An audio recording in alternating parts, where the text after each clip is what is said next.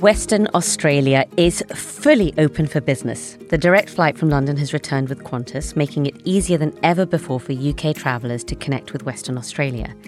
And there is no better place on the planet that allows you to unwind, explore the wide open spaces and immerse yourself in one of the world's oldest living cultures. I am so delighted to welcome here Carolyn Turnbull, the Managing Director of Tourism Western Australia, to give us some utter wanderlust and talk us through Western Australia. Carolyn, welcome. It's a pleasure. Great to be here. Where are you from, Carolyn? Originally? Yeah. Well, I'm Australian. I was born in New South Wales. Okay. I think I'm English, Irish heritage, fourth generation Australian. Okay. I grew up in New South Wales. I studied in Canberra and the ACT. I started my career in hospitality in Sydney before relocating to Singapore in 2002 as a young expat with my husband.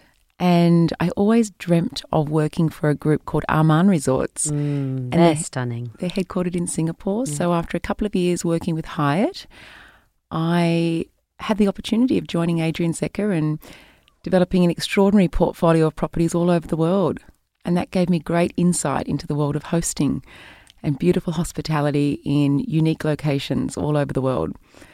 And so 2 years turned into 15 years. And travel's become part of my DNA. And so then relocating to Western Australia 5 years ago, I saw a great opportunity for the state to really elevate the proposition of WA becoming this extraordinary off-the-beaten-track destination where we want, people to have it on their bucket list. Why should it be on people's bucket lists? Why should it be the top of people's bucket lists? What's the draw?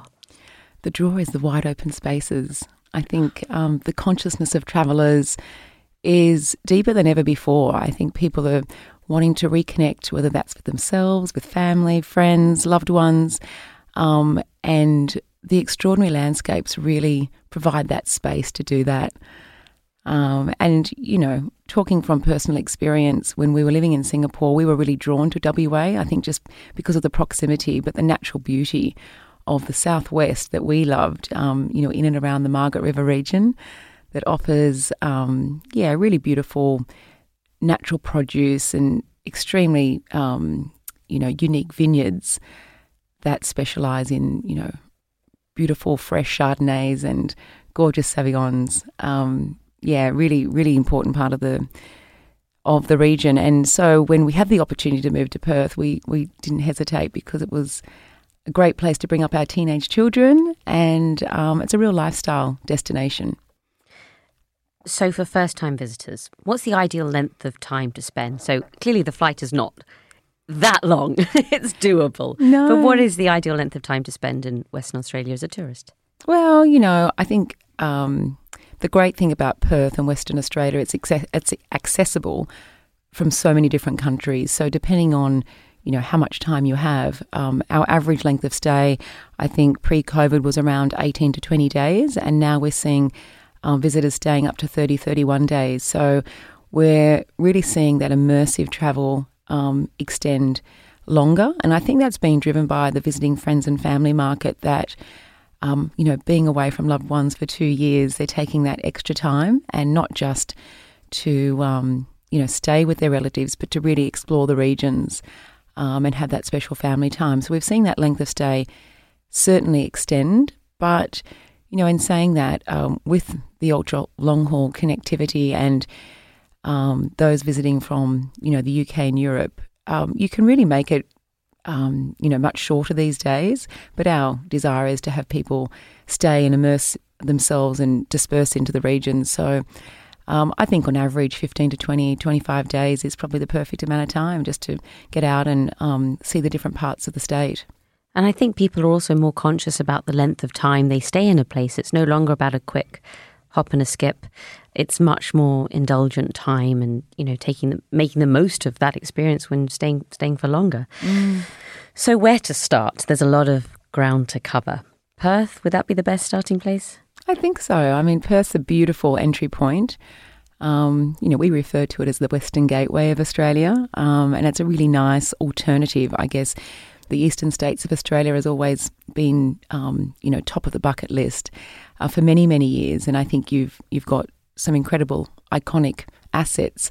But where we feel that our iconic assets really resonate is around the natural landscapes, and Perth as a city is a really lifestyle based city. So we pride ourselves on the outdoors and the beautiful Swan River, the iconic beaches of Cottesloe, and it's a really it's a growing, bustling food and wine scene as well. It's set on the Swan River.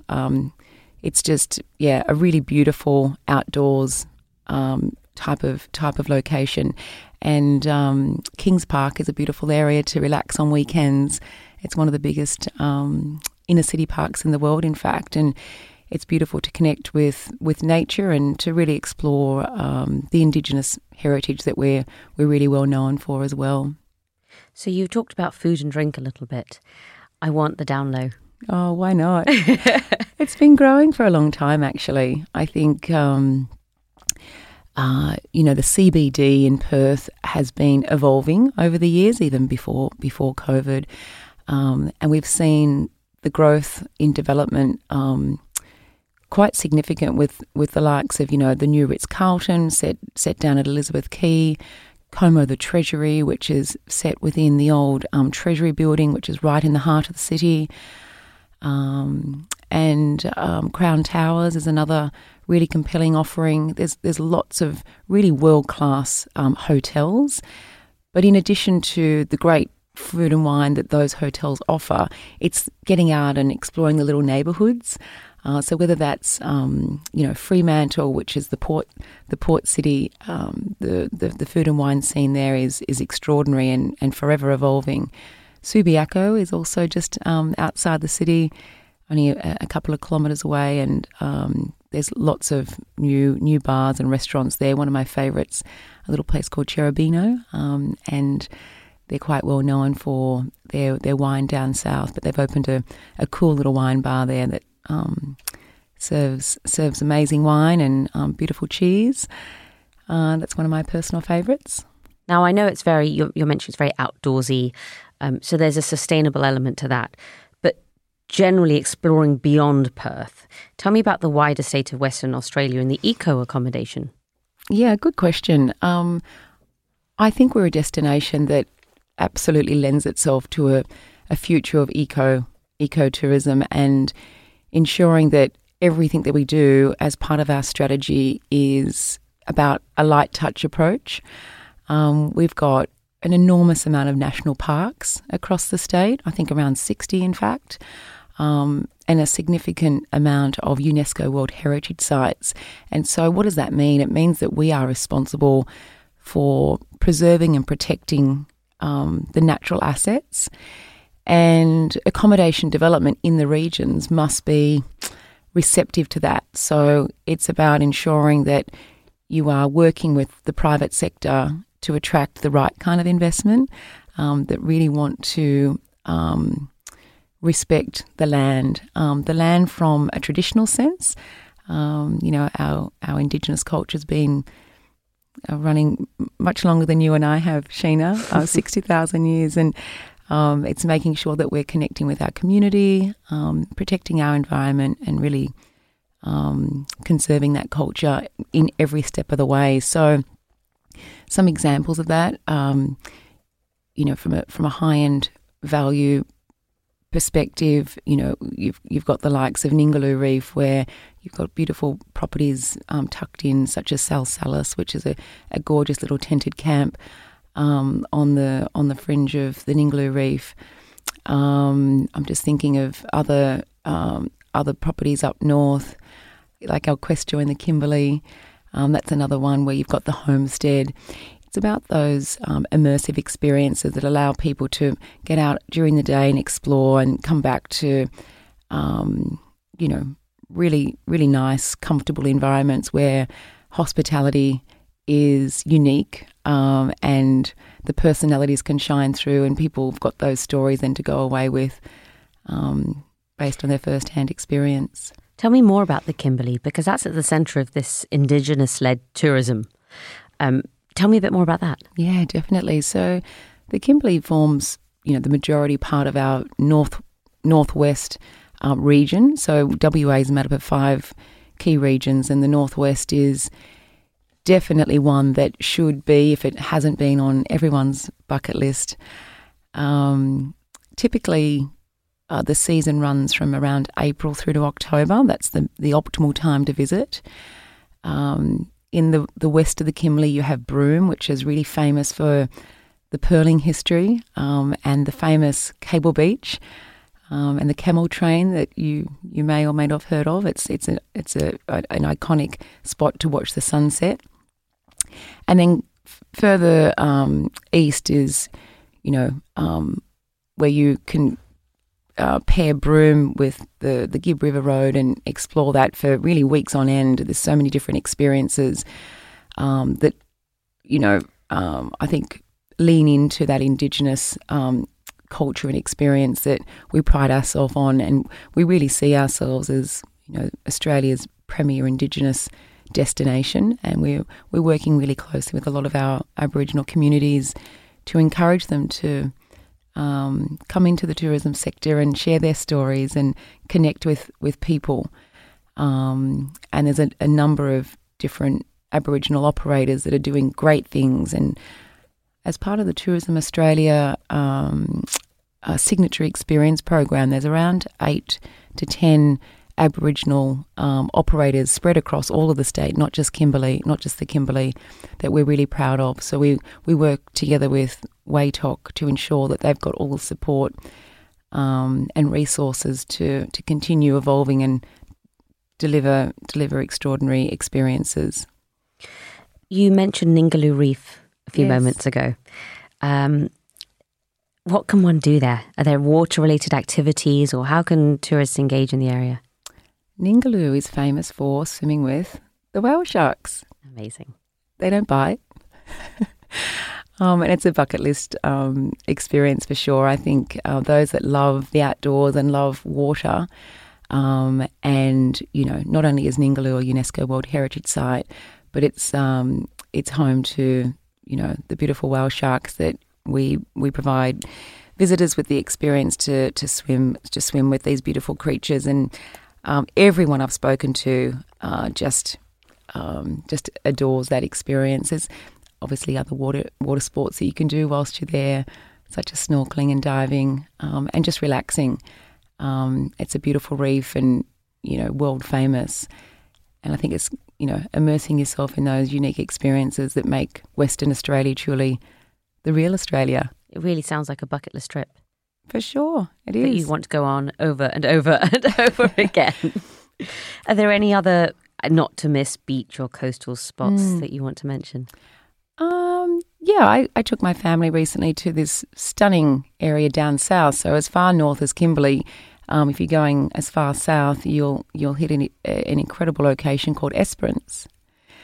And this area is just otherworldly. The whitest of beaches, where kangaroos are, jumping around, and you're the only person on the beach for miles and miles. Absolutely outstanding. And it's the only time I've driven a 4-wheel drive on the beach, and it was really exhilarating. It was amazing, amazing family destination for sure. Yeah, that's really good to know. Family travel is really, really important, especially multi-generational travel now. I think that's growing a lot. Definitely. Instagram made the Pink Lake in Horrocks and Port Gregory very famous. What other natural beauty spots should we have on our hot list?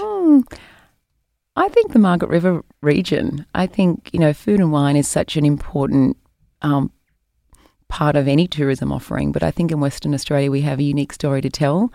The Margaret River region has been making some of the best wine in the world for the last 50 years. And I think it's one of the only wine regions in the world that's set on the coast. So that also makes it really special. So it's not about just the food and wine, but it's also exploring the beautiful coastlines and the Cape to Cape National Park, which is, so globally renowned for its trekking. So, there's so much on offer there that I think from an Instagrammable point of view, I think that is a tourism offering that is set for success. We love a road trip at Citizen Fem. Tell me more about that. It must be spectacular going through Western Australia. Oh, look, it really is. Road trips are iconic to Australia and especially Western Australia. And one of my favourite road trips is the Southwest Edge, which encompasses everywhere from Perth all the way down to the Margaret River region, further down to the Great Southern, and all the way around Albany, Denmark, and you finish in the beautiful Esperance region. And all throughout that area, you're discovering beautiful forests, national parks, incredible coastal beaches, and the magic of the wine region. So all of those experiences combined are truly unique to Western Australia. I think, I'd recommend anywhere from, 7 to 12 days to really take your time and to explore all those different pockets to get the most out of it. What's the best way to get to Western Australia? I know you've just launched a direct route from Rome, but the UK or London? Yeah, Sheena. So we've recently resumed the direct service with Qantas between Perth and London. So that started again, and that's a daily service, which is really exciting. So for those that are wanting to enjoy a direct point-to-point connection, we're working closely with Qantas on that service. Then your other alternatives include Singapore Airlines via Singapore, Emirates, or Qatar via the Middle East. So there's loads of options. And yeah, I'd get in quick. When is the best time to visit Western Australia? Depending on which region you're visiting. So we talked about the Kimberley earlier. We'd certainly recommend anywhere between April to October to ensure that the season is at the prime time. Perth any time of year. It's beautiful. Okay. It's the sunniest city in Australia. Oh. And the Southwest, again, it's a year-round destination.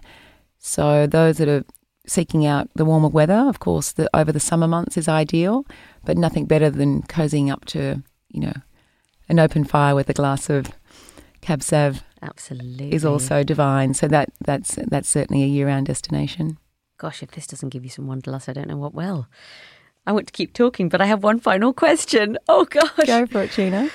How would you sum up Western Australia in one word? Or 3 if that isn't enough.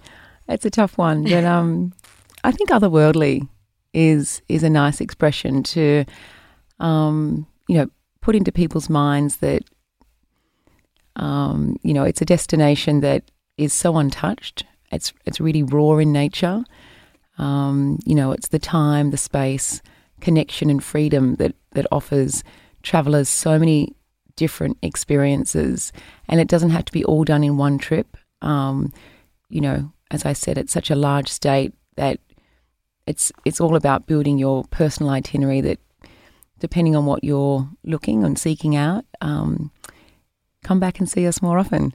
There's lots to do and lots to see. So whether it's up north or down south or just simply enjoying the beauty of Perth and the surrounds, I think Otherworldly expresses it beautifully. Where can we follow Western Australia? Are you on social media and, get some Instagram inspiration? Yeah, we're across all social channels, Sheena, at Western Australia. Superb. Thank you, Carolyn. Thank you for your time. Thank you so much for listening. We hope you enjoyed, and get booking to Western Australia. We certainly are. If you liked the podcast, please share it with everyone and comment, and see you next time.